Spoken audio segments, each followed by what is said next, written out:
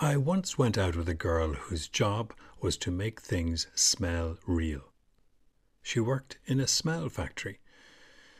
As a smell factory, they supplied essences and fragrances to food companies, beverage businesses, automobile makers, hotel chains. Way below the glamour where expensive perfumes are, there is another hidden land of smell. She was an expert in this other land. She and her team supplied reinforcements to our sense of reality so that our air freshener smelled like real air freshener, putting the barb into barbecue sauce, the zing into TV dinners.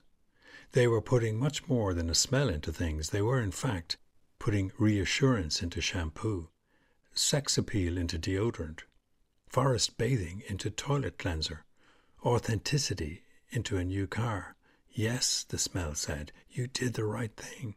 These are real leather seats. Not a voice that's ever heard, nothing to stir up a protest movement or raise a parliamentary question, but it's a voice that speaks sensually to our sense of smell. We broke up, my girlfriend and I, but the following Christmas I received a package from her. When I opened it, I found a leather diary. Well, the diary was not exactly leather, but the smell was, oh my.